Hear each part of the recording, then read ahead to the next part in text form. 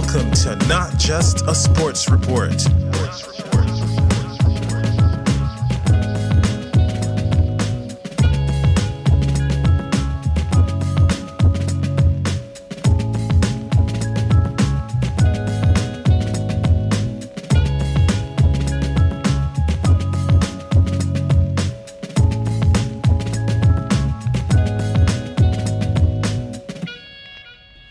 G'day, and welcome to Not Just a Sports Report Combat.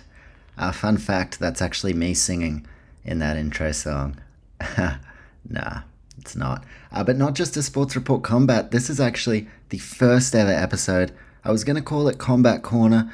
I saw someone has that name, so yeah, whatever. Not Just a Sports Report Combat.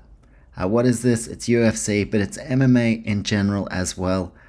Over the last couple of years, I started toward the end of 2021.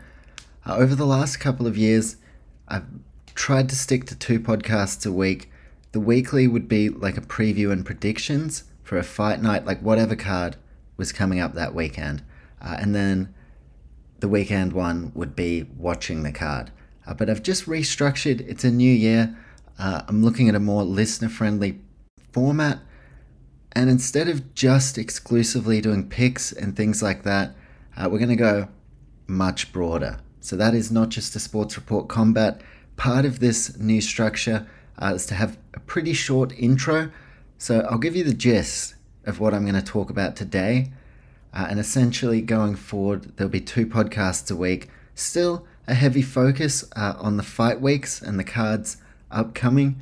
But we'll also talk fight announcements and all sorts of things. Capiche? So I'll just give you a very quick gist of what I'm going to talk about today. I have 4 things on my agenda, and then you can decide, do I want to listen to this shit?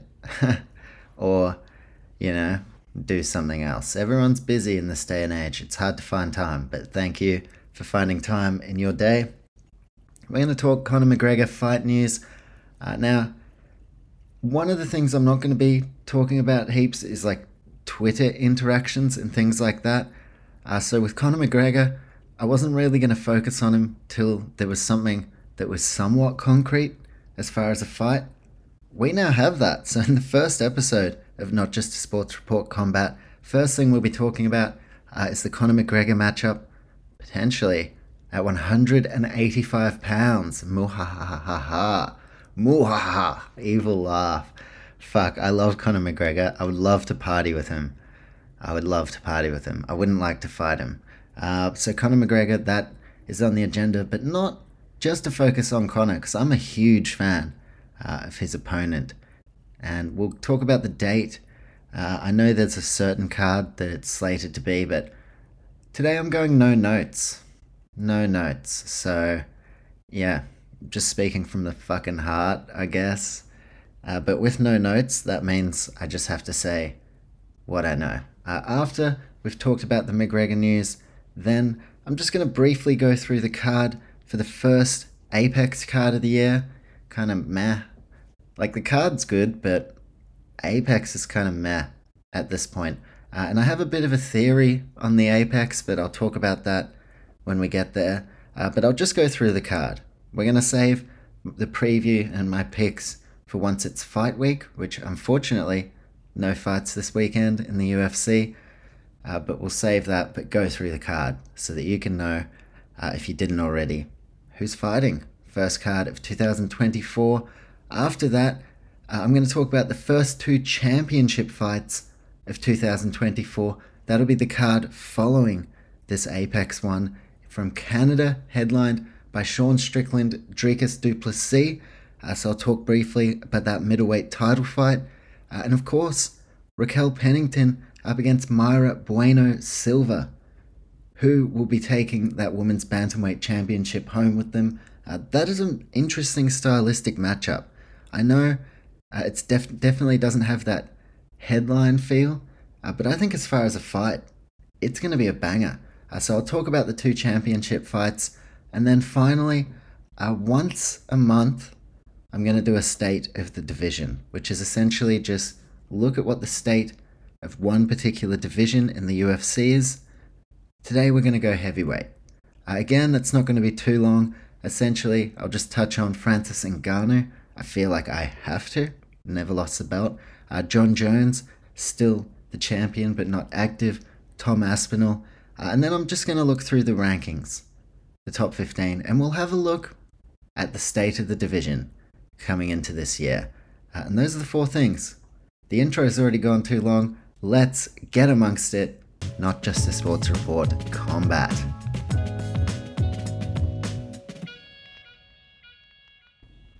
Okay, let's get into the Conor McGregor fight news.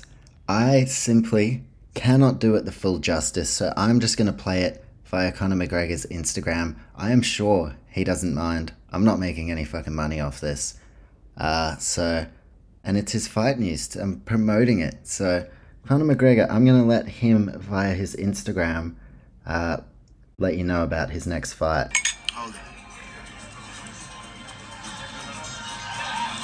Ladies and gentlemen, a happy new year to you all. I'd like to announce the return date for myself, the notorious Conor McGregor, for the greatest comeback Red wine in of all hand. time. Will take place in Las Vegas for International Fight Week on June the 29th. Come a little closer. And the opponent, Michael Chandler. And the weight, Mr. Chandler, 185 pounds.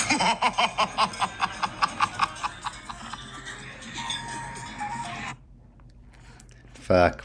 There you go. He looks, immediately after he finished talking, he has this look on his face like he is just taking the piss. He is having a huge laugh. So, yeah, there it is. Michael Chandler, but at 185 pounds, Michael Chandler's not going to give a shit. Michael Chandler has waited for this fight. There were mind games that he wasn't going to get it, even after the Ultimate Fighter season where they coached against each other. Honestly, I know there are some exciting matchups out there for Conor, but Conor isn't exactly on a run of hot form. Is he the greatest mixed martial artist of all time? Not in terms of skill set, but we know, we all know what I'm talking about here. He's the greatest of all time. He's reached the most masses. I'm a fan of both guys. And that's not to say, I'm also a huge fan of Khabib Nurmagomedov and Islam Makhachev. I'm not one of those guys who's, if I'm a huge Conor fan, I'm going to be in Chandler's fucking comments talking shit. That stuff is pretty lame. But I think at this point, I'm actually a bigger Michael Chandler fan. I actually listen to some of his podcasts. He does some good shit. He just has some nuggets of wisdom. And you don't have to take it all on board, but yeah, hearing that side of Michael Chandler and being an avid fan of his, fuck this fight. It was one to make. Chandler has done nothing since arriving in the UFC but put on bangers. Put on absolute bangers. Think about that Justin Gaethje fight.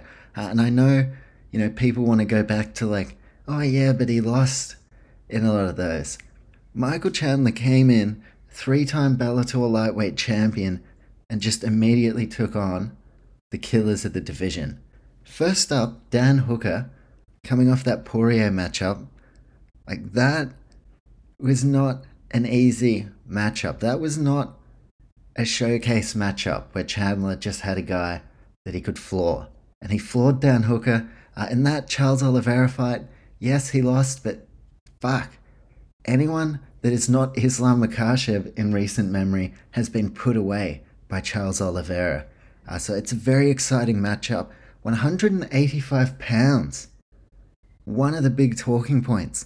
Obviously, Conor starting his career as a featherweight, going on that insane run, really bringing Irish MMA to the forefront of the world.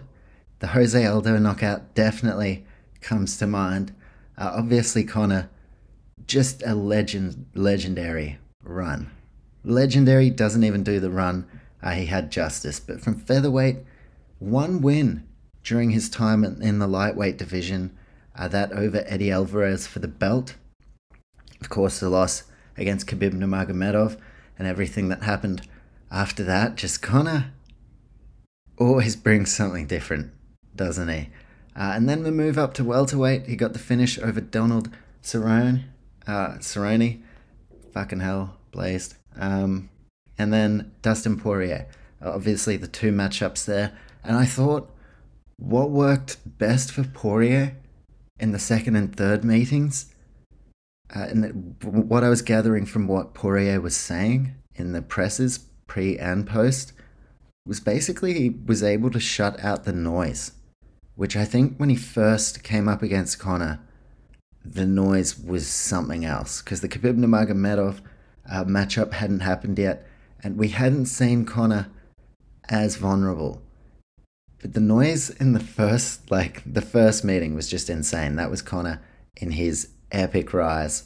Second and third, he shuts out the noise. And I think if anyone has a strong enough mindset to really shut out all the mind games from Conor, all the chat, all the noise, and wherever Conor wants to take it, Chandler is going to go there. He seems more than willing to go there, and he is going to get a very sweet payday to go there. That's the main, obviously, motivation, but at the same time, Chandler arrived in the UFC as soon as he beat Hooker. He was calling out the biggest names. From memory, McGregor was one of them. So he gets this matchup, and fuck, it's going to be good. Both of these guys always deliver, so I was a bit skeptical and almost upset when it seemed like they were going to veer away from the Chandler matchup. And with Conor, you just don't know, like, is this even a concrete fight announcement? But it seems like June, International Fight Week, 185 pounds. I think that could be the big mind game, and it's got everyone already guessing. Like, is Conor for real there? Conor fucking jacked. He looks huge, so I don't think there's any question of Conor at middleweight. Chandler cuts a lot to get down to lightweight. I think Chandler, he would have been thinking in the back of his mind maybe 170, fighting at welterweight. But Chandler, I think as well, was prepared for 185. And he said he's good to go. He thinks he will thrive in that division or in that weight class for one particular night. Because I think it would be very interesting if Conor decided to stay at middleweight. The last podcast I did for Mixed Martial Arts was the end of year performance highlights. That was where followers and listeners voted for the best of the year.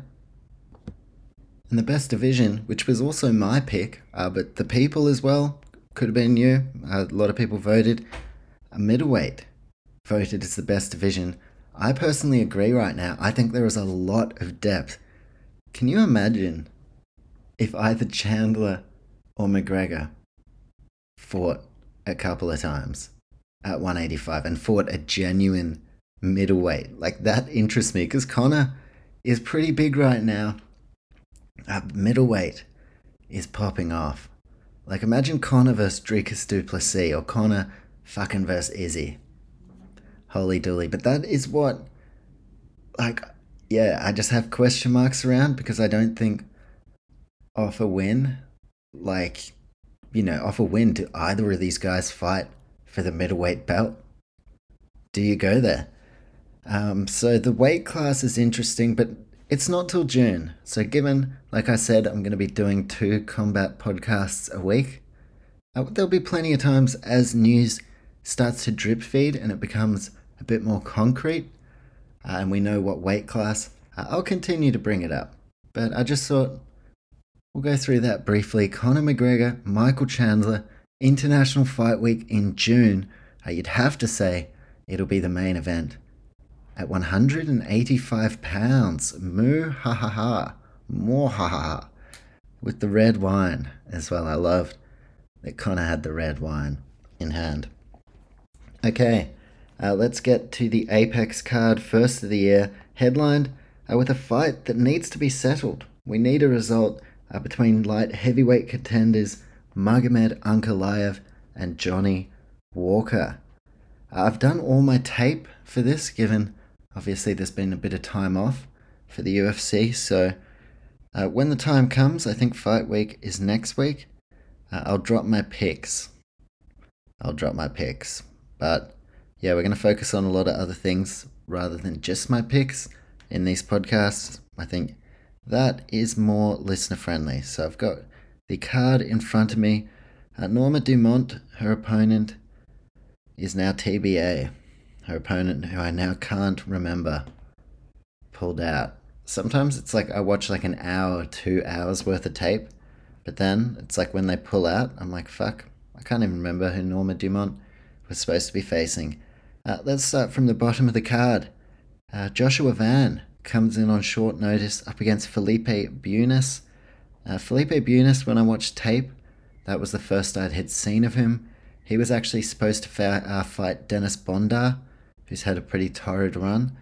Joshua Van is a guy I'm a massive fan of. Flyweight division, his striking output rivals anyone in the division. I don't have the numbers in front of me, but I'm pretty sure he's right up there already for significant strikes. So Joshua Van, he's a guy, obviously through doing the Picks podcasts, I go back, watch a lot of tape, do a lot of research. Some guys I've become a bigger fan of than others. Joshua Van, I am a fan. Joshua Fan. Flyweight as well, exciting. I think they'll start the year with a bang. Then we move on to what might be the highlight of this card.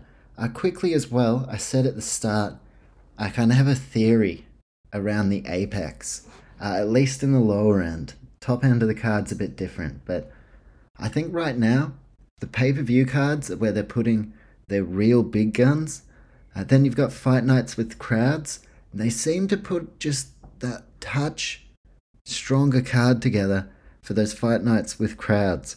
With the apex, there are a few guys, not all of them, and girls, because there are some studs on this card, even lower down like Marcus McGee. But yeah, my apex theory is it's a bit of a proving ground now. You got to kind of work your way out of the apex in certain instances. Not in every fight here, but you know, Felipe Bunes, untested, so doesn't get to come straight into a big card. Joshua Van takes this one on short notice, looking to start the year fast. Next one is a real highlight for me. Australia's big train, Tom Nolan, who had an emphatic finish over his opponent on Contender Series. I can't even remember his opponent's name. He's fighting Nicholas Mota, who did have one win where he knocked someone out. It was Cameron someone. Van Camp, I think. So not massive, but like fuck, I wouldn't have knocked Cameron Van Camp out. Van Camp would knock me out. Nicholas Mota would knock me out. Tom Nolan might not, because I'm a big fan. Australia, fucking oath. Look, Tom Nolan, what I love about him is his opponent on Contender Series was in his DMs, in Nolan's DMs, like flexing, fucking tensing in the mirror, doing the throat slash, like I'm gonna fuck you up. Personally, like in Tom Nolan's DMs. And Tom Nolan's like, I'm gonna fuck this guy up. And he did. If you haven't seen that Contender Series fight, go back and watch it. He fucked the dude up. And I'm on the train, the big train. I'm fucking on board. Choo choo. Nicholas Mota, I think, yeah, when I say apex testing ground, Nicholas Mota, as far as the tiers, I guess the levels at the moment, pay-per-view level, even early prelims, up through main card, those fight nights, spotlight crowds, apex is the tier where Nicholas Mota finds himself. So, yeah, big moment. If he beats Tom Nolan, though, shit, it's on. A quick little preview, I guess, of my picks, though. I think Tom Nolan is a really good chance to knock him out. A really good chance. But we'll save the picks for next week. Weston Wilson. This is a rogue matchup. This is very much again, and when I say this, it is with respect. It is with nothing but respect, but it's just something I've been thinking about as far as the Apex. Because when I saw first card of the year at the Apex, I was just kind of like, really? Really? Like, you've just had a break. You could have a crowd anywhere in the world. Fucking Hamburg, Germany, Korea, anywhere. I don't give a shit. Have a crowd there. Even if it was at that place in Las Vegas last year, where it was pretty small. It was kind of like the Apex, but they had a crowd there. I would like that. But Weston Wilson, he got finished. Was it by Terrence McKinney? I can't remember now. I've got Wikipedia with the card here, and Weston Wilson, he's one of those guys that doesn't have a wiki page. So he wins. He might just get a wiki page, and he might just get out of the Apex. Gene Silver takes the fight on short notice. He was on Contender Series, won by decision. This is a fight, like when it came to my pick, watching the tape, doing my research, as I sit here right now, I am no closer to working out what is going to happen between Weston Wilson and Gene Silver. We'll get there for next week, but yeah, it's an opportunity too, but do you kind of catch my drift when I say, like, there's a bit of an Apex vibe going on here? And all these guys would fuck me up, and that's not the point though. It's the first card of the year. Come on, there's some good shit, Tom Nolan, and like, hey, we'll see how the fights go. I'm never willing to write off the guys on the prelims, but did you know, like, was that something you already knew? Featherweight division, Weston Wilson, Gene Silver. Then we've got back-to-back bantamweight fights, Farid Basharat, who's a bit of a prospect, up against Taylor Lapilus, who is no easy assignment. These guys have fought in front of crowds. Taylor Lapilus, did he fight in UFC Paris? I'm pretty sure he beat like some prospect. Let me have a look. Yeah, he beat that Irish guy, Callan Lauren, by decision. Now Taylor Lapilus, I'm pretty sure he's the underdog. I haven't looked at the odds, but fuck, he could be good value. I think this will be a good fight, but they find themselves in the Apex. Some of these ones are just timing of schedule, where it's like, yeah, we'll put you on. They want to fight at the start of the year. But yeah, I think they want to work their way up. Winner, no more Apex. I think whoever wins that, give them at least a fight night crowd. Next up, Marcus McGee. I'm a huge fan. He has done some dope shit already in, you'd say, his rookie season with the UFC, but this guy is no rookie. A bantamweight who trains at MMA Lab. Obviously, Shauna O'Malley, one guy that comes to mind, but Mario Bautista, also on this card. Marcus McGee has a fan in me. Like Joshua Van and Tom Nolan, Marcus McGee is one of the guys I'm going to tune in to watch this card for. Gaston Bolanos had a bit of a stint in Bellator. That his main experience, picked up, I'm pretty sure, a decision win in his debut. Again, don't have it in front of me, and he doesn't have a Wikipedia page. But Marcus McGee, yeah, he's dope. He's one, if you, I don't want to say casual, because there's like, there's such like a fucking stigma around that, but literally just a casual fan who tunes in. You're not fucking really dialed into guys who aren't ranked and are fighting like once every fucking 3 to 6 months. But just a casual fan. I don't mean that in a derogatory way. If you're a casual fan who doesn't watch a ton of UFC, or you'd like to, but you don't keep up with a lot of the guys, Marcus McGee, he's one of the guys. Keep an eye out for that guy. Next up, Matthew Semmelsberger, Semi the Jedi. He takes a fight on short notice, replaces Basil Hafez, who I was actually quite excited to see after his performance up against Jack Della Maddalena. But we get Matthew Semmelsberger, a guy who's put on some huge showings, a couple of knockouts under 20 seconds on his resume in the UFC, which, is a different beast. Matthew Semmelsberger coming off a devastating knockout loss against Uros Medic. Semmelsberger takes this one, and with kind of the way he's gone, like he was on a hot streak, now not so much. Again, this just comes back to my Apex theory. Even though he took it on short notice, this is another Apex matchup where I think winner starts moving in the right direction, but yeah, Matthew Semmelsberger, Preston Pressure Parsons.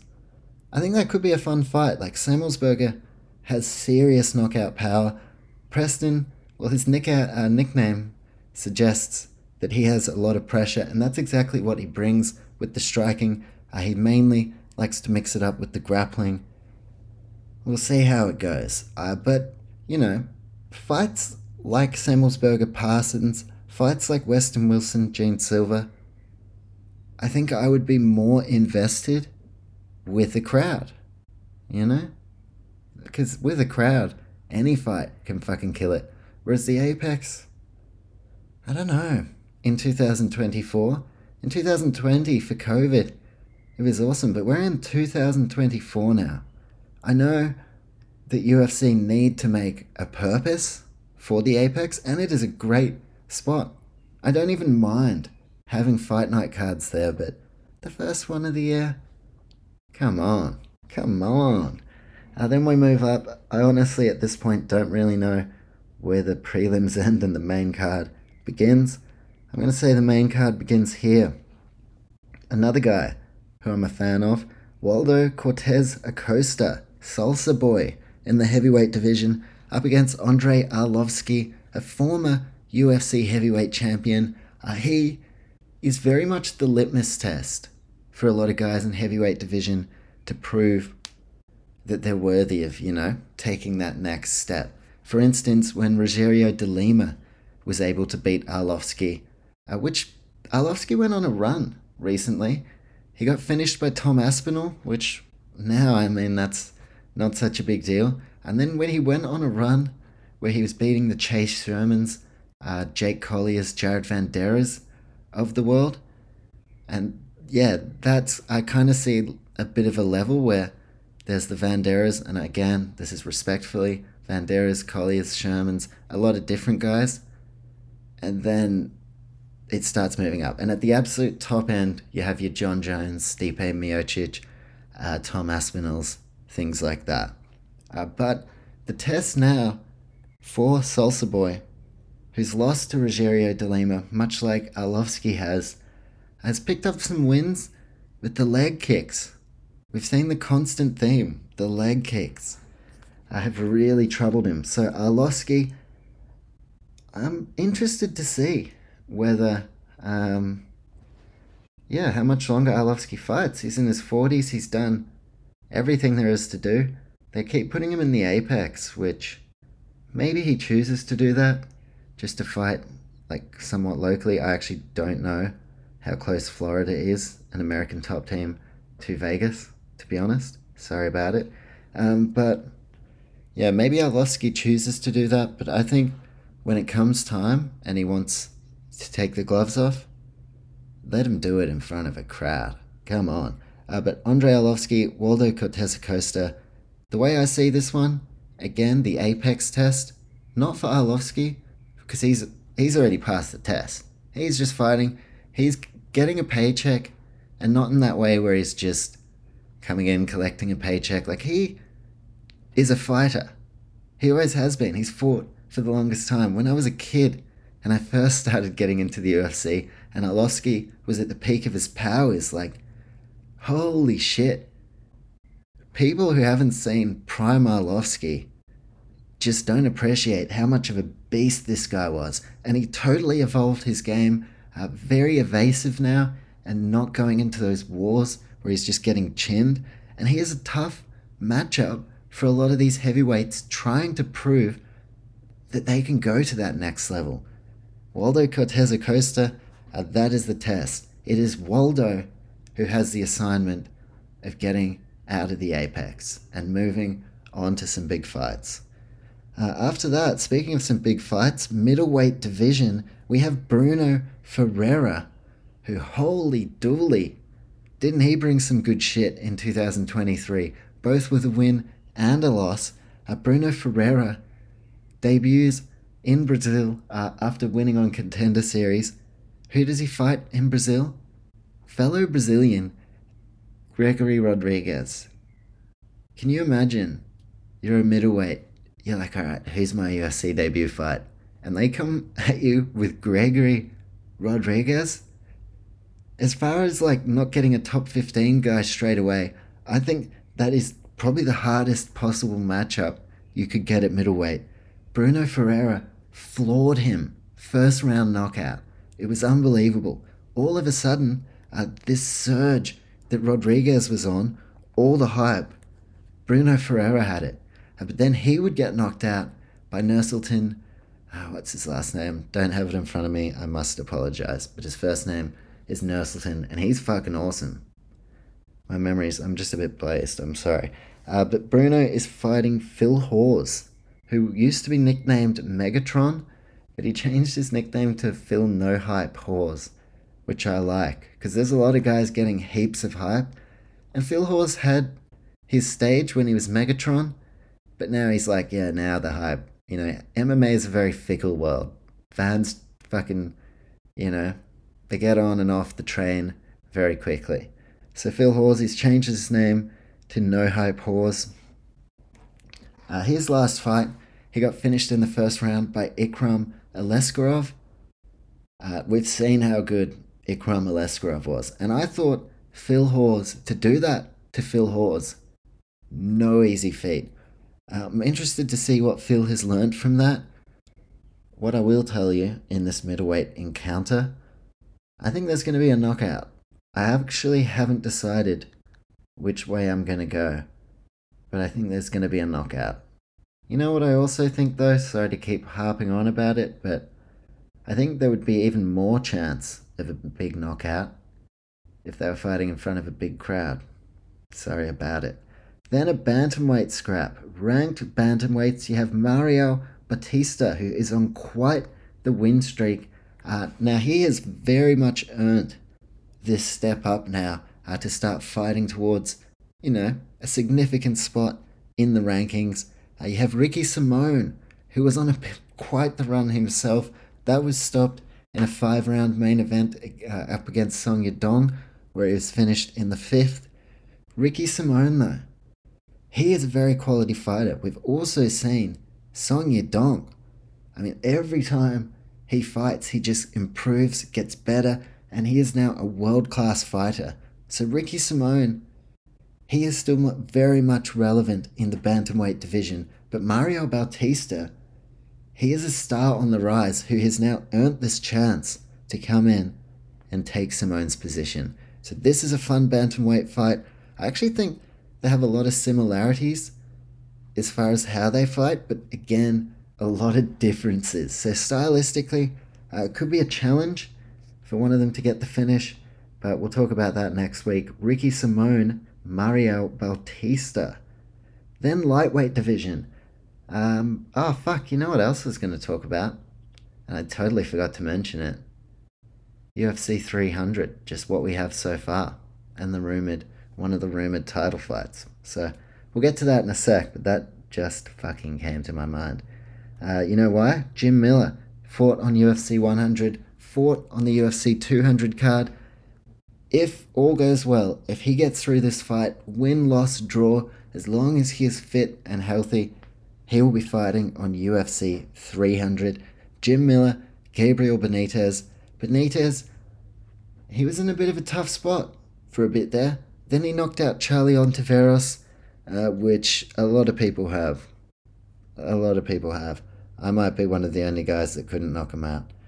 I'm being such a fucking hater of myself. But, you know, sometimes when I say something that's not super respectful, I just try to check myself. Like, even the guys who lose could fuck us all up. So let's just remember that. Gabriel Benitez, Jim Miller will be a good one. Jim Miller, interested to see who his opponent would be at 300. Do you go a Clay Guida? I don't know. Then a flyweight fight. The next two fights are fights that have already happened. But, yeah, weird results. Mateus Nicolau, Manel Cape are fighting again in the Apex. This is an interesting one because Cape put on Fight of the Night in his last fight in front of a crowd in Sydney. But Nicolau got finished in his last fight. Cape, when these two last met, in the first round, and it was at the Apex, by the way, in the first round, he was very conservative. It seemed like if he went too hard, he was just going to gas out. So he didn't really offer a lot in terms of pace and pressure. So when I went and watched this fight back, I was like, oh yeah, I can see despite both these guys being genuine threats in the flyweight division. Like, I can see why this fight has been given the co-main event position at the Apex. Because the first fight was decent, but it didn't blow my mind. But the interesting thing, Nicolau won by decision. I went back and watched it, and I'm no judge. And I'm never one to, say like, oh, that was a fucking robbery. Unless it's, sometimes, there have been a couple genuine robberies. But I usually try not to focus on that. But I just went back and watched because to make my own pick, I was like, okay, well, who do I think won the fight? And I think Manel Cape might have edged it, but in the history books, Nicolau won it. So they meet again. Winner in 2024. They are back on toward a title surge. Loser? Who knows? Then we have the main event, Magomed Ankalaev, Johnny Walker. They obviously met. There was an illegal disqualification knee. Or was it? I can't even remember. No contest or some shit. And there was the referee fuckery being like, where are you? Johnny Walker's like in the desert or something. I don't know. I didn't watch that fight live. Unfortunately, I was working. But I fell asleep maybe. I may have fell asleep because it was really early in the morning and I stayed up and then I fucking fell asleep. But yeah, Johnny Walker, Magomed Ankalaev will cross that bridge when it comes to it. Quickly, UFC 300 coming up around April. Personally, I think in some form of another, whether it's light heavyweight, whether it's heavyweight, I think we might see Alex Pereira headline the card, but I have no concrete evidence to back that claim up. And the other title fight that seems to be in the works, Leon Edwards, Bilal Muhammad. Also, personally, I think they'll find a way. I don't know the exact schedule for the year so far, but I think they might find a way to get 3 title fights on, and they'll probably get one of the 3 women's divisions.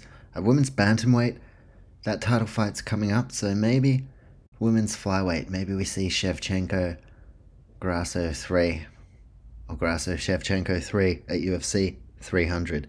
But Leon Bilal, it would be their second meeting. Of course, the eye poke in the first. I have the belief that yes, this is going to happen. I think they're going to go for this as the co-main event. Only because it's such a monumental card. Both guys very significant, but you would say like the best bet is that it's going to go all 5 rounds. So, which isn't the worst for a main event. But if you get a guy like Alex Pereira in the mix, I think just going into those fights, it's a very different feeling where it's like, I don't know, on the most morbid end of the spectrum, and this isn't why I enjoy UFC, I enjoy it just genuinely as a sport. But with Pereira, it's like, this guy might fucking kill someone. This guy might kill someone. And it can happen in mixed martial arts, like any level. That's why it's so dangerous and why all these guys deserve to be respected. But with Pereira, it's just a different level where it's like, fuck, what could he possibly do to his opponent? Like, it's scary. I remember when he was facing Izzy, the first meeting in the UFC, when Izzy was the champ and he ended up getting the finish. Being a huge fan of both guys, like, fuck, the feeling I had as that fight was taking place between rounds, it was just one where you can't leave your seat. It's definitely not one where you're going to go up for a toilet break, anything like that. So I think Alex Pereira makes a lot of sense for UFC 300 main event. But Leon Bilal, I know a lot of people have mixed feelings about this. I am all for it. I think if there is any justice in the world, it was time for Bilal to get the title shot. I thought he should have got it before Colby, but obviously Dana White, Colby, they're very big on Colby Covington, and because Kamaru finally lost the belt, they were able to try once again to get Colby that title shot. But Bilal, he deserves the shot. Like, what he's done, I know, a lot of people say, remember the decision. Bilal Muhammad has his strengths and he utilizes them. As a fan of the sport and as a fan of mixed martial arts, like obviously the guys like Alex Pereira excite us the most, or at least me personally.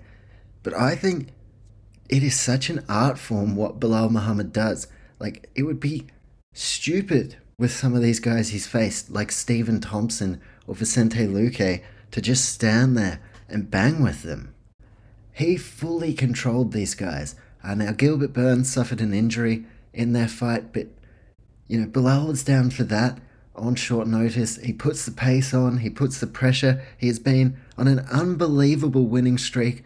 I know Shavkat is waiting in the wings, but Bilal had to get his shot. I am all for Bilal getting his shot, and I know some people think, Bilal's not a superstar, he can't fit that main event billing.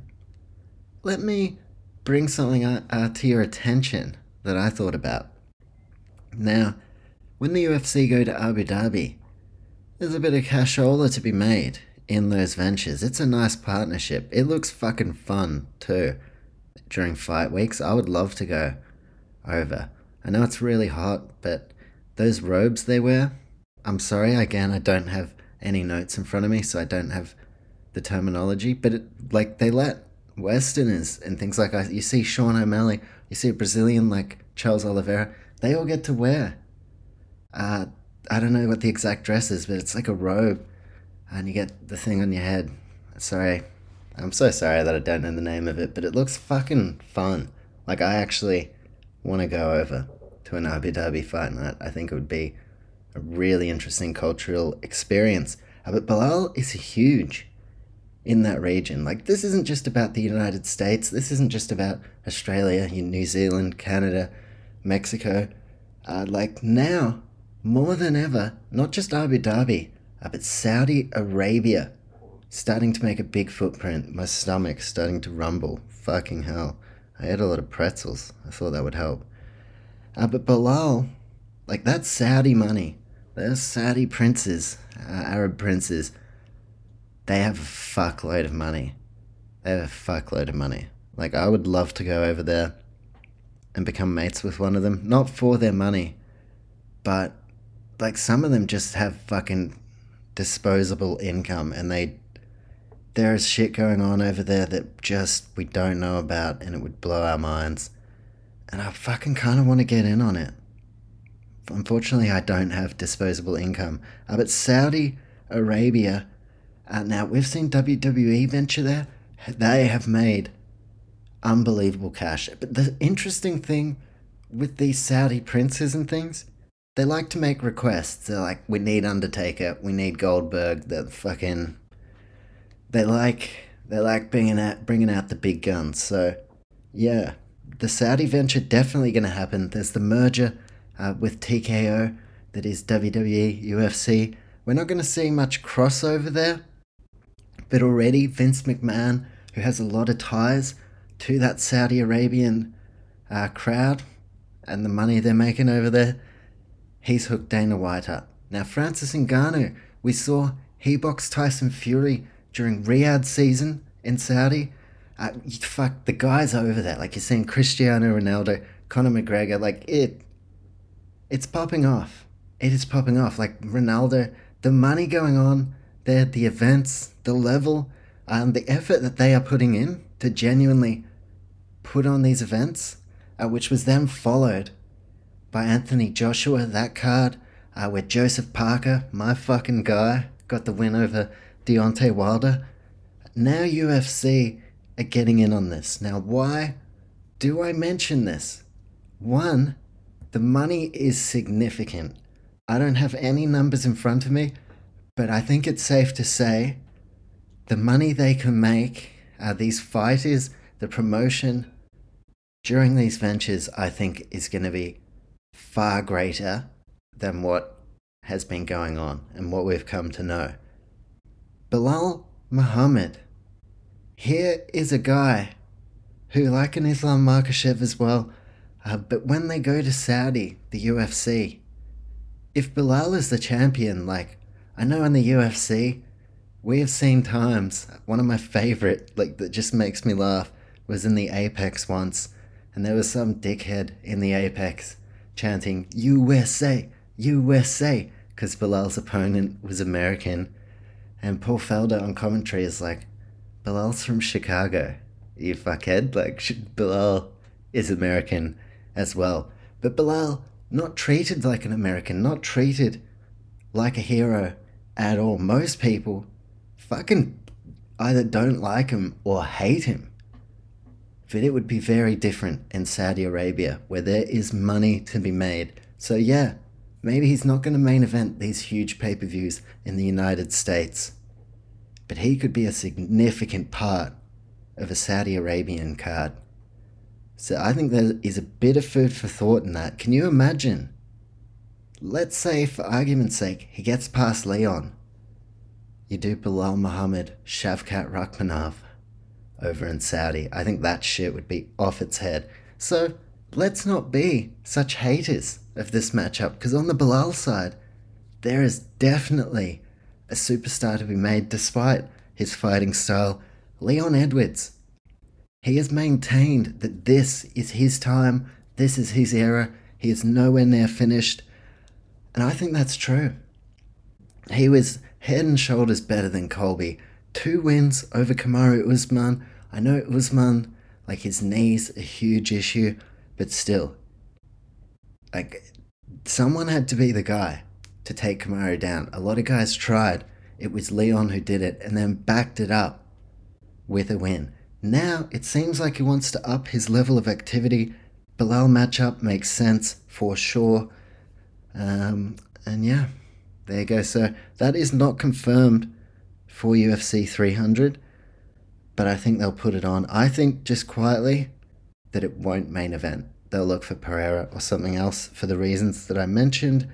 A couple of other things that make the timing of this at UFC 300 potentially very exciting. Have Shavkat in the crowd.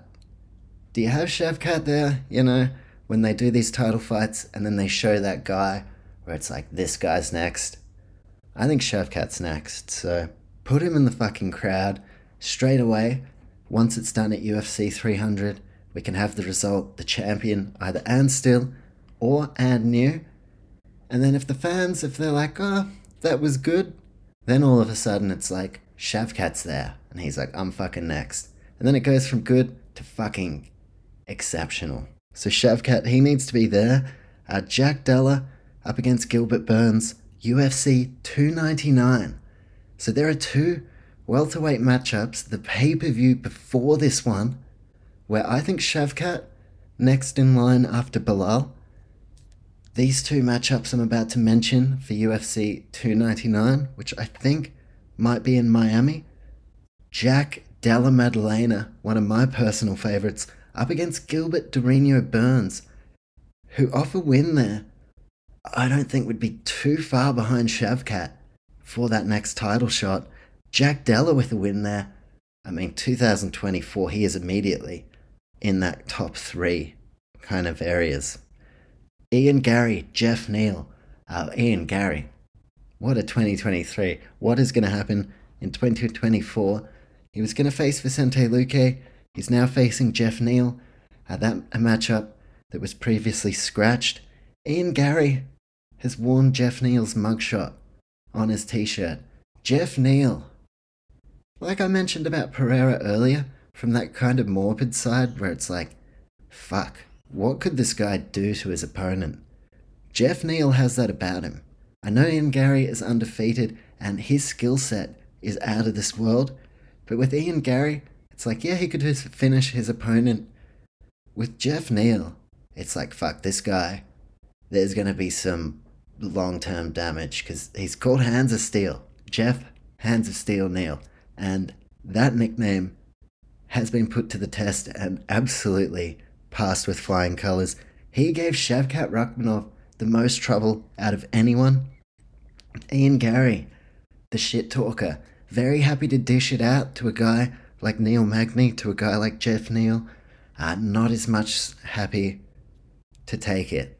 Not as much happy to take it. So, Ian Gary, Jeff Neal. What could Jeff Neal do to him? And if Ian Gary wins, no matter how you feel about him, fuck, at his age, he is moving right toward the title. So those two fights, the card before 300, you have a result between Burns, Della Maddalena. You also have a winner between Ian Gary, Jeff Neal. You go to UFC 300, boom. Leon, Bilal, Shavkat in the crowd, he's next. Potentially, the winners of those 299 fights, Jack Della Gilbert and Ian Machado Gary, sorry, goodness gracious, Jeff Neal, maybe they match up the winner of those two. We shall see. There's also Michael Venom Page and Kevin Holland coming up. I don't know if that's on the same card, but fucking hell. Welterweight division is popping off. It kind of stalled for periods there. I think Colby Covington, without even being the champion, managed to hold up the division because Kamaru was active, but we could have had Bilal have his title shot by now. So let's get it done. UFC 300, Leon Bilal. I might be in the minority, but really excited for that fight. Overall though, this gives the welterweight division time to really set itself up. Now, do the prospects, Ian Gary, Jack Della Maddalena, who are both on these tears, did they get the wins and all of a sudden become these real fresh faces amongst the title picture?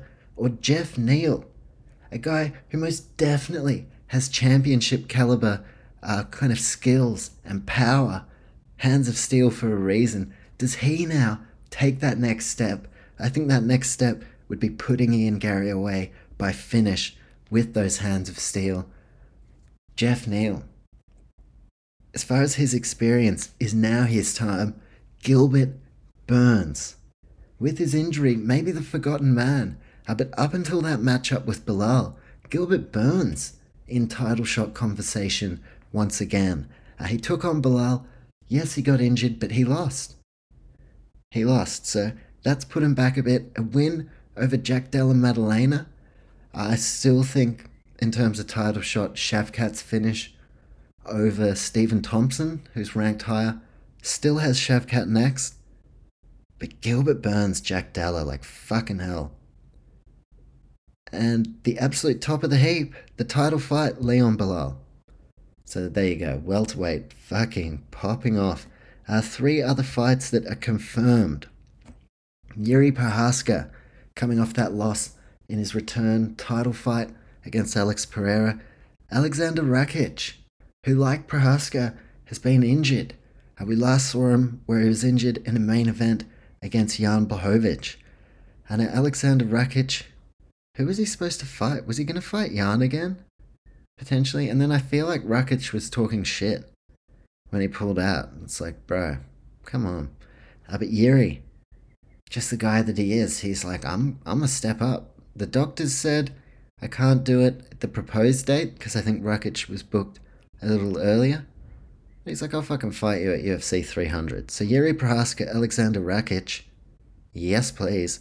I think that potentially even on a banger prelims, not even on main card, we'll see. Aljamain Sterling, at bantamweight, where he was the former champion, no. Officially moving on up to featherweight, it's been talked about for the longest time. Kelvin Kattar, his first opponent. This a very interesting one, but I don't mind it as a way to introduce Aljo to the division. I don't think Aljo is going to lose a lot in terms of his strength with the wrestling, but Kelvin Kattar, he has power in the hands. He also has great striking and efficiency. So he's a guy that can trouble Aljo moving up that weight class. Is he going to be able to handle the hands of Kattar coming off that knockout against Sean O'Malley? Really interesting matchup, Kelvin Kattar, Aljamain Sterling, in the featherweight division.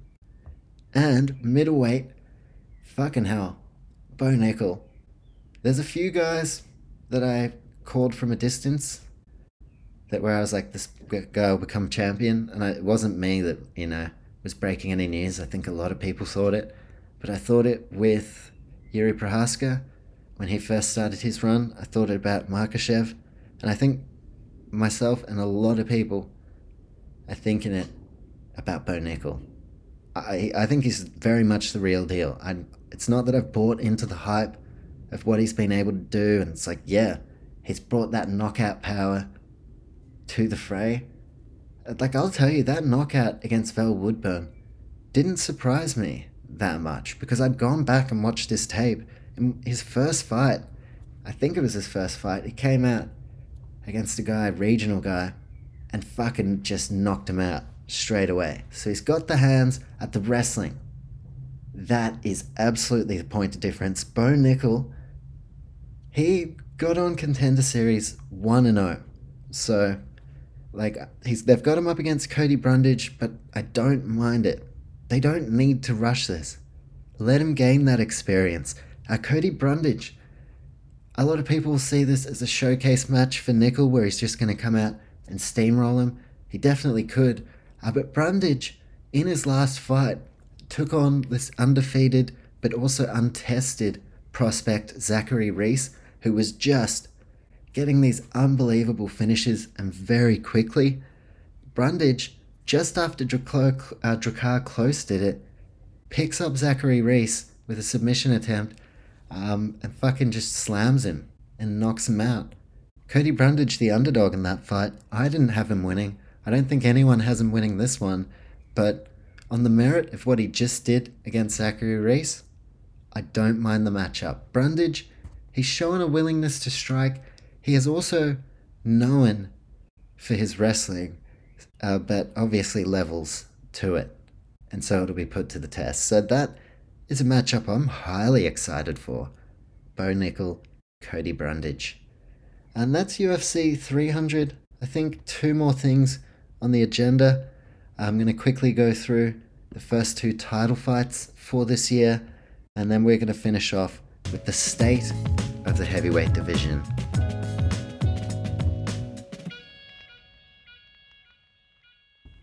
Apex kicks us off for the year, but after that, on January 20th from Toronto, Canada, UFC 297, our first pay-per-view for the year. And if you cast your mind back to 2023, first pay-per-view of last year in Perth, Volkanovski-Makhachev, wow, I think we're in for a big start to the year. I'll very quickly just say the fight card. I won't go through it like the Apex one, and then we'll talk about the first 2 title fights. But UFC 297, bit of a Canadian flavour. Canada's Malcolm Gordon in the flyweight division up against Jimmy Flick. Jasmine, Canadian Jazz Davicius, up against Priscilla Cachoeira. I'll talk about it in a different podcast, but some of her antics, I was a fan, but then some of her antics, not a fan. Welterweight, Johan Liness, French-Canadian fella, up against Sam Patterson. He is English, cup of tea, man. That was fucking shittest accent. Jillian Robertson, I'm pretty sure she's Canadian, all red. Submission wizard, or witch, Polyana Viana, also a very fun fighter. That'll be a banger. Serhai City, I actually don't know a lot about this guy. Roman Tavares, there you go, cool. Charles Jourdain, French-Canadian, up against Sean Woodson, a very tall, like really interesting frame for the division. I'm a fan of Sean Woodson, also a fan of Charles Jourdain. Chris Curtis up against Marc-Andre Barriault, obviously French-Canadian. Brad Katona, the Ultimate Fighter winner ×2, up against Garrett Armfield. Tough matchup for Brad Katona there. Arnold Allen up against Movsar Evloev. Fuck yeah. Neil Magny, Mike Malott. I am super keen for that one. Mike Malott, one of my favourite prospects right now. Guess what division? Welterweight. I just spoke heaps about some exciting prospects, matchups, contenders. At 170, Mike Malott. He comes out, does what he's been doing, gets a finish over Neil Magny. Mike Malott is in that mix. Now, maybe he's not as close as a Gilbert Burns. Maybe he's not as close as an Ian Gary. But he's in the mix. But the 2 title fights, Amanda Nunes of her defense against Irene Aldana, calling it a day, retiring. So we have Rack Pennington, Myra Bueno Silva. I must say, from their recent body of work, huge fan of this matchup. I think it makes a lot of sense. I assume I actually don't know what the Juliana Pena situation is, but I assume she's unavailable. She'll probably get the next title shot. But for Raquel Pennington, she went on a bit of a losing streak. Well, not much of one, but she lost to Amanda Nunes, then lost to Jermaine Durandamy around 2018. Won a split decision against Irene Aldana, lost to Holly Holm, and then after that, 5 straight wins. Leading up to this point for Raquel Pennington, she beat Marianne Renell, Pani Kianzad, she submitted Macy Chiasson, beat Aspen Ladd, and a split decision last time out over Ketlin Vieira. Fucking hell. Sorry about my throat there. Seems to have fixed itself though, thankfully. But yeah, I thought in that fight Raquel Pennington won for sure, because I had my money on Ketlin. And watching that fight, I was like, fuck. When it ended, I was like, fuck. Hopefully the judges do their thing, but they didn't. So Raquel Pennington, on merit, she has been around for a hot minute. Now she's in the form of her life. Not only does she have the experience, but she just seems primed and ready now, especially, like, it's a new era. Nunes is gone. There's still Misha Tate, there's still Holly Holm, but it's a new era. And at the forefront of that, Mayra Bueno Silva. My throat, it's gone back to doing its thing. But Mayra Bueno Silva, last time out, a no contest, which was actually a huge performance of the night submission. It was overturned because she tested positive. I'm pretty sure it says Ritalinic acid.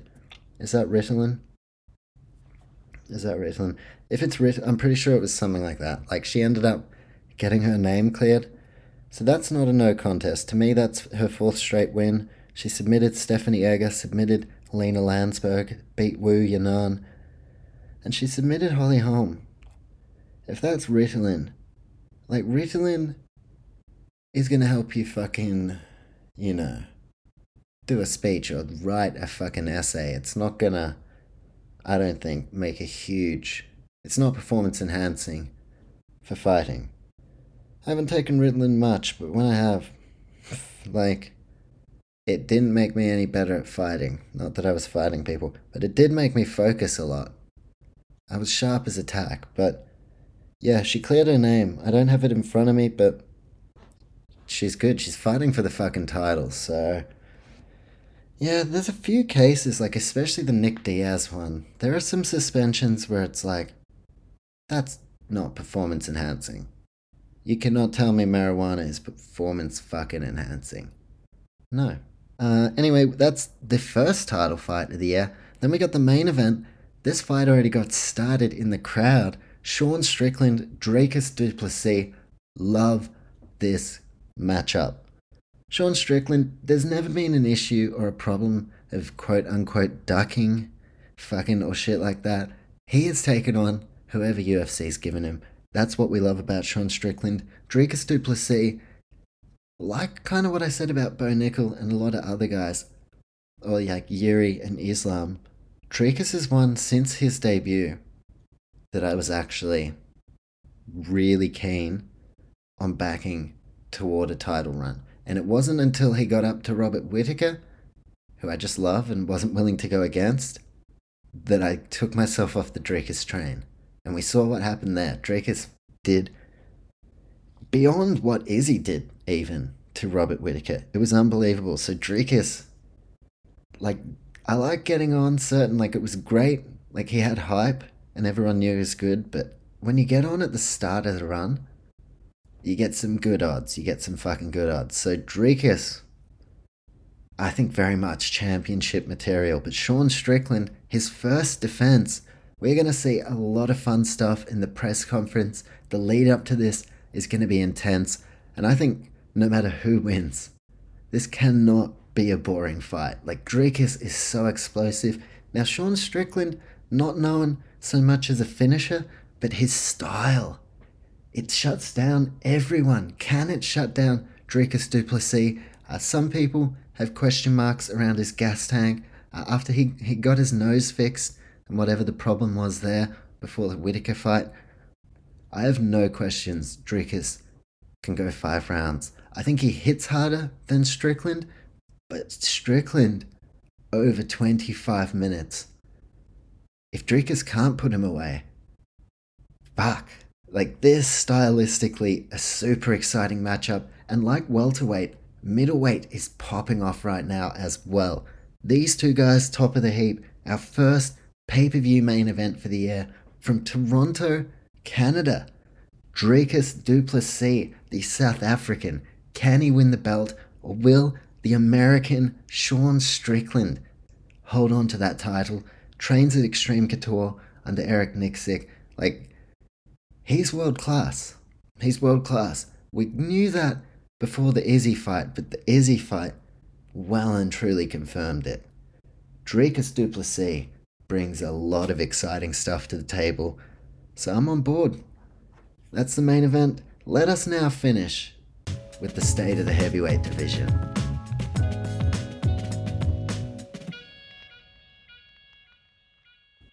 Alright, finishing off with the state of the heavyweight division.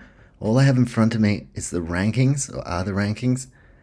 I also kind of wonder with the rankings, like, is it Mick Maynard, Sean Shelby, those fellas, Dana White, they sit down and just like put everything together, like this guy won here, he moves up. Like, do they have the rankings in front of them, or is there some kind of system that they can put into a computer that kind of works it out for them? I wonder. The rankings interest me, and how they determine that. My cat is scratching at the door.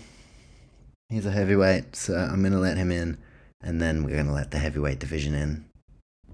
Okay, my cat, the reason he was scratching at the door is because there are two guys not in the rankings that he wanted to say, fucking keep an eye out for these guys, are the Taffa brothers, the Taffa gang.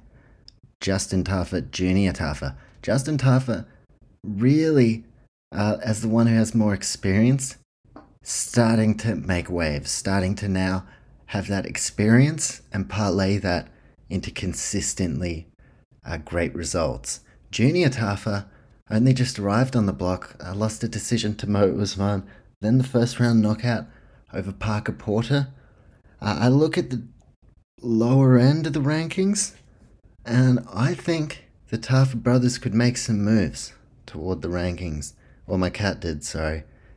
Now the guy who is not here in the rankings, Francis Ngannou, he never lost the belt. If all things went the way I would have liked them, and this is just fantasy, but I would have liked them to just fucking pay him and not just bend over, but give Francis Ngannou what he wants. I would have loved John Jones, Francis Ngannou. Could have done Aspinall, Sergey, obviously Stipe isn't there, but like, imagine as well the potential of Aspinall, Ngannou. But Ngannou, in his own right now, has kind of transcended what's going on here. He's making huge money boxing Tyson Fury. He's got the PFL deal, so he's still involved with MMA, and he never lost the heavyweight championship. So despite what Dana White says, now time has passed, so it's not as big a talking point, but it would be remiss of me not to mention Francis Ngannou. I think it would have been a stronger division for him still being there. But John Jones, heavyweight champion, suffered an injury. So we don't know when we're going to see John Jones next. I think, even though Aspinall is the interim champion, I think they will go back to Stipe John Jones. Potentially Alex Pereira, Tom Aspinall. And I don't mind that. Like, if there's no one, like if Israel Adesanya is another option, just isn't about it, doesn't want to do it, or just, like timing, schedule doesn't work out because he said he was going to take a break. If there's no one at light heavyweight screaming out for the title fight, Aspinall, Alex Pereira, I think that's a money matchup. I think you put that in main event, co-main event, Leon Bilal.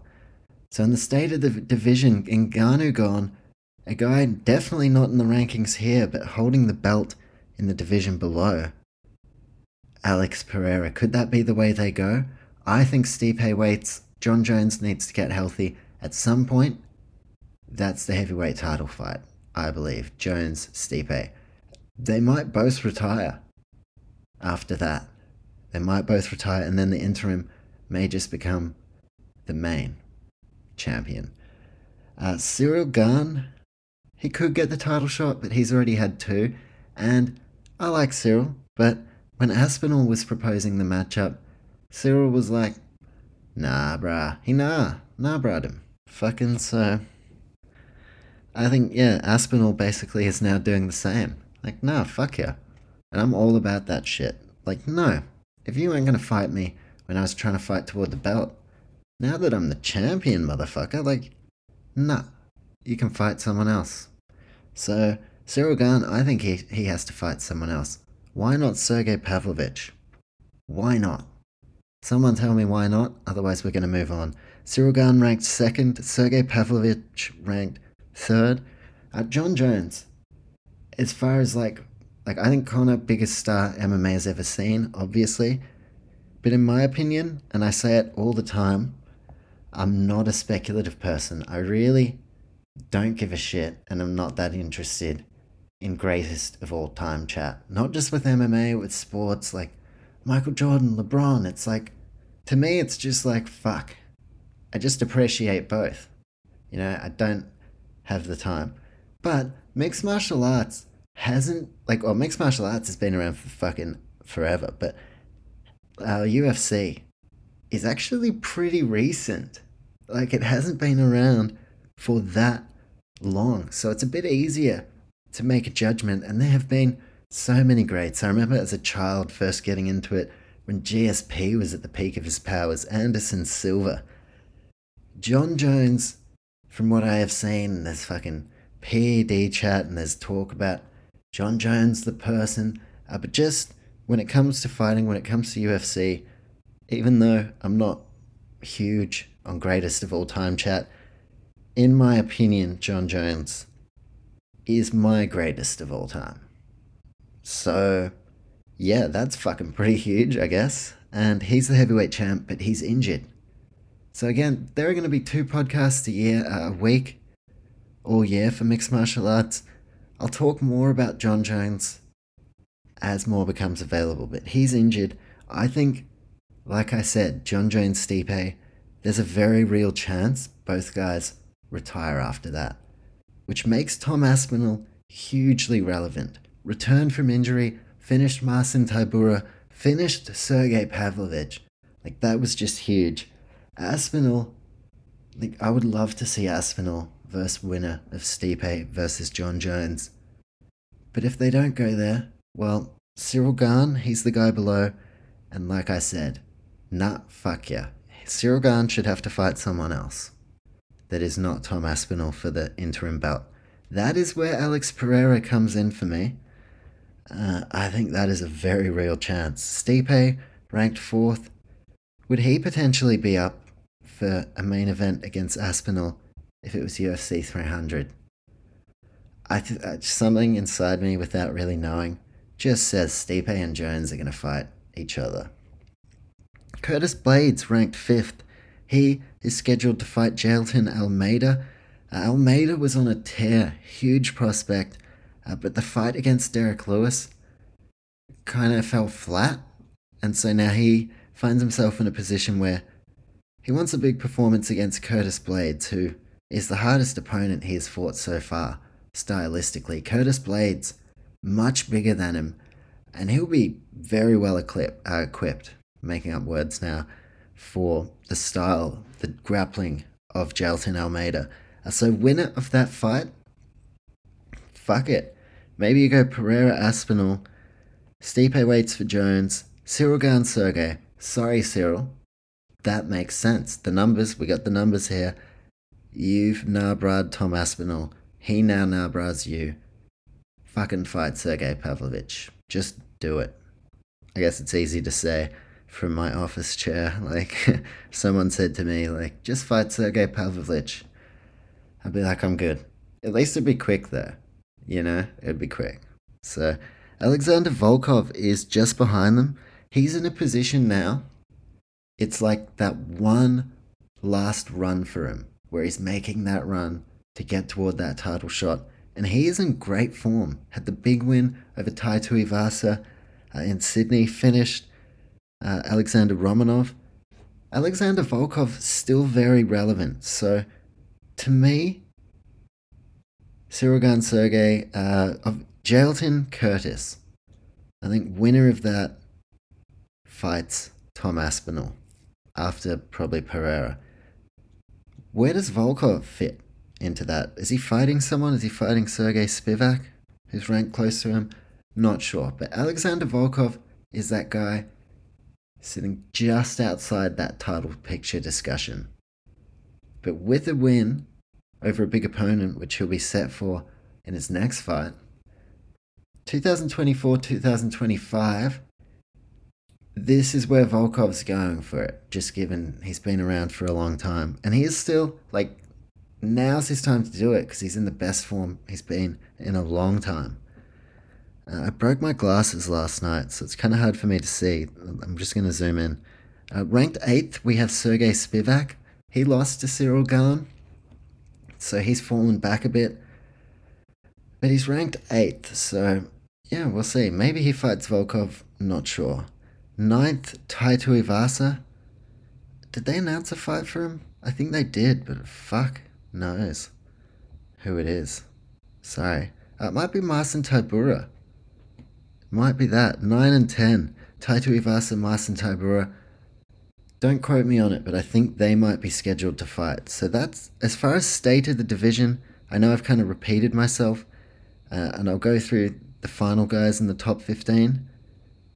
But this, from just sitting here and letting my mind run fucking wild, is, and it's all fantasy, I have no fucking sources telling me any of this shit. But I'm paying enough attention. John Jones injured, waits for Stipe, who's ranked 4th. Tom Aspinall fights Alex Pereira. He fought Sergey Pavlovich already, he beat him. Ciryl Gane, nah, bruh. So, fucking Alex Pereira.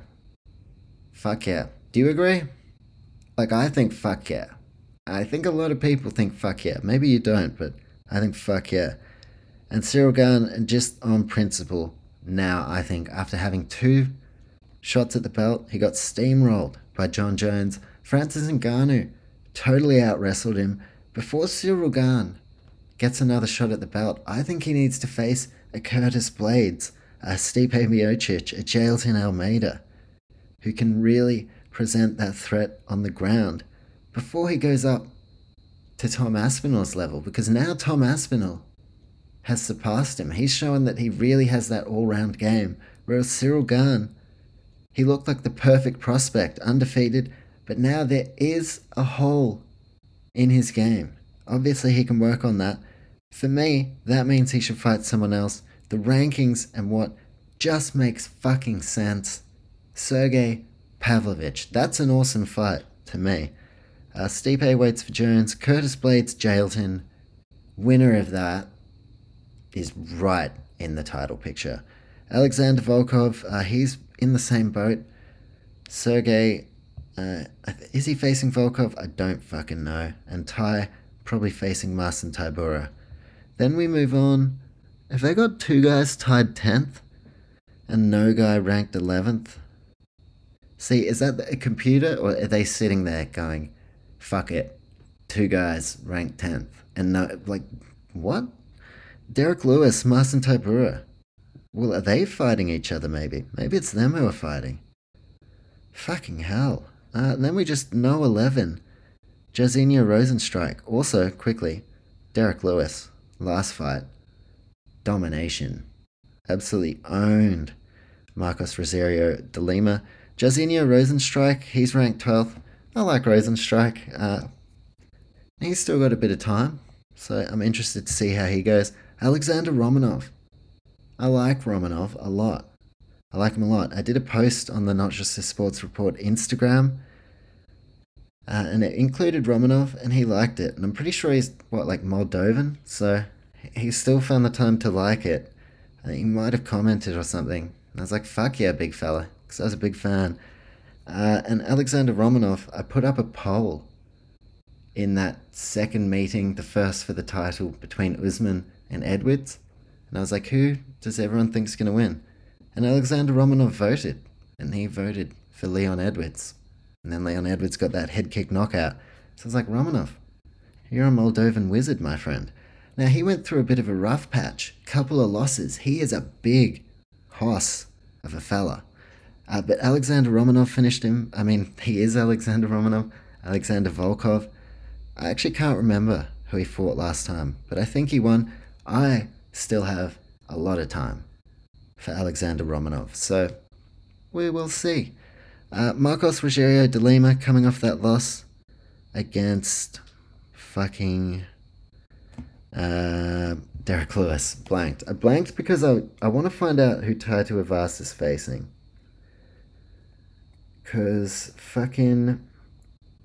I know, I'm pretty sure there was like a couple of heavyweight fight announcements. And I just want to have a squiz. Because I can't quite remember. Yeah, so Tai Tuivasa is facing Marcin Tybura. That is in February 298. And I just want to quickly look at who Marcos Rogerio de Lima is fighting. Because I feel like he also already has a fight lined up. I could be wrong. State of the division, everyone. Fucking no notes. Here we go. Yes. Oh. Yes. Yes. On the same card as Tai Tuivasa up against Marcin Tybura, Marcos Rogerio de Lima, ranked 14th, defends his position against a man outside the top 15, a man who I mentioned, Justin Tafa. Fuck yes. I guess the call's already been made, hasn't it? I believe Justin Tafa is ready to surge into the top 15. Marcos Rogerio de Lima, though, presents a lot of problems. Trains at American Top Team, like he will be very well equipped. Grappling, his biggest strength, but he can throw hands with the best of them as well, except Derek Lewis, who has the most knockouts in heavyweight division history. But Justin Tafa, he is a problem. That excites me. On the same card as Tai Tuivasa, Marcin Tybura, that excites me. That is right toward the end of the state of the heavyweight division and end of this podcast, but we also have a 15th ranked Rodrigo Nascimento, who is still in the mix. But when I looked at 14 and 15, and even, just outside the top 10, I feel like the Tafa gang, not just Justin Tafa, I think Junior Tafa, definite one to watch this year. So state of the heavyweight division done, everything done for the podcast. Hopefully you've enjoyed it. It's the first time I've tried it. Totally new format, where usually, that's not a fight week, but I would be doing the Apex preview and predictions. And I mean this respectfully, but I think I can make this better. If maybe I, talk about the McGregor announcement, talk about yada yada yada, as I have throughout about an hour and a half of this podcast. But if I throw a bit more of that in, and just, if you've got to balance it out, do just a little bit less of a Weston Wilson versus Gene Silver focus, and things like that, if you catch my drift. So, rather than go all in on the cards, let's also talk about the fun stuff. I think today I've had a lot more fun talking about like the heavyweight division, potential matchups, welterweight division popping off, middleweight division. I've had a lot of fun. Hopefully you have. If you did, at Not Just a Sports Report on Instagram, best way to keep up. Now, given that there's no fight card this weekend, this is going to be the only Not Just a Sports Report combat this week, but it's a fight night next weekend. So next week it's going to be 2, and I don't know exactly when they'll be, but 1 will be in the lead up. I'll be talking MMA news, kind of like today's style, but a bit more of a focus on the fight card coming up at the Apex. I will also put my picks out there. I've had some great days, I've had some shit days, we all have, but I want to start strong, especially with this new format. So I'll put the picks out there, we'll go through whatever there is to go through. But that is it for the first ever edition of Not Just a Sports Report Combat. I must thank you for listening. Appreciate the support as always. Until the next one, have a fucking ripper new year. And the fights, I wish they were this weekend, but they are ever so close. So soon we will get amongst it, but for now, we must wait.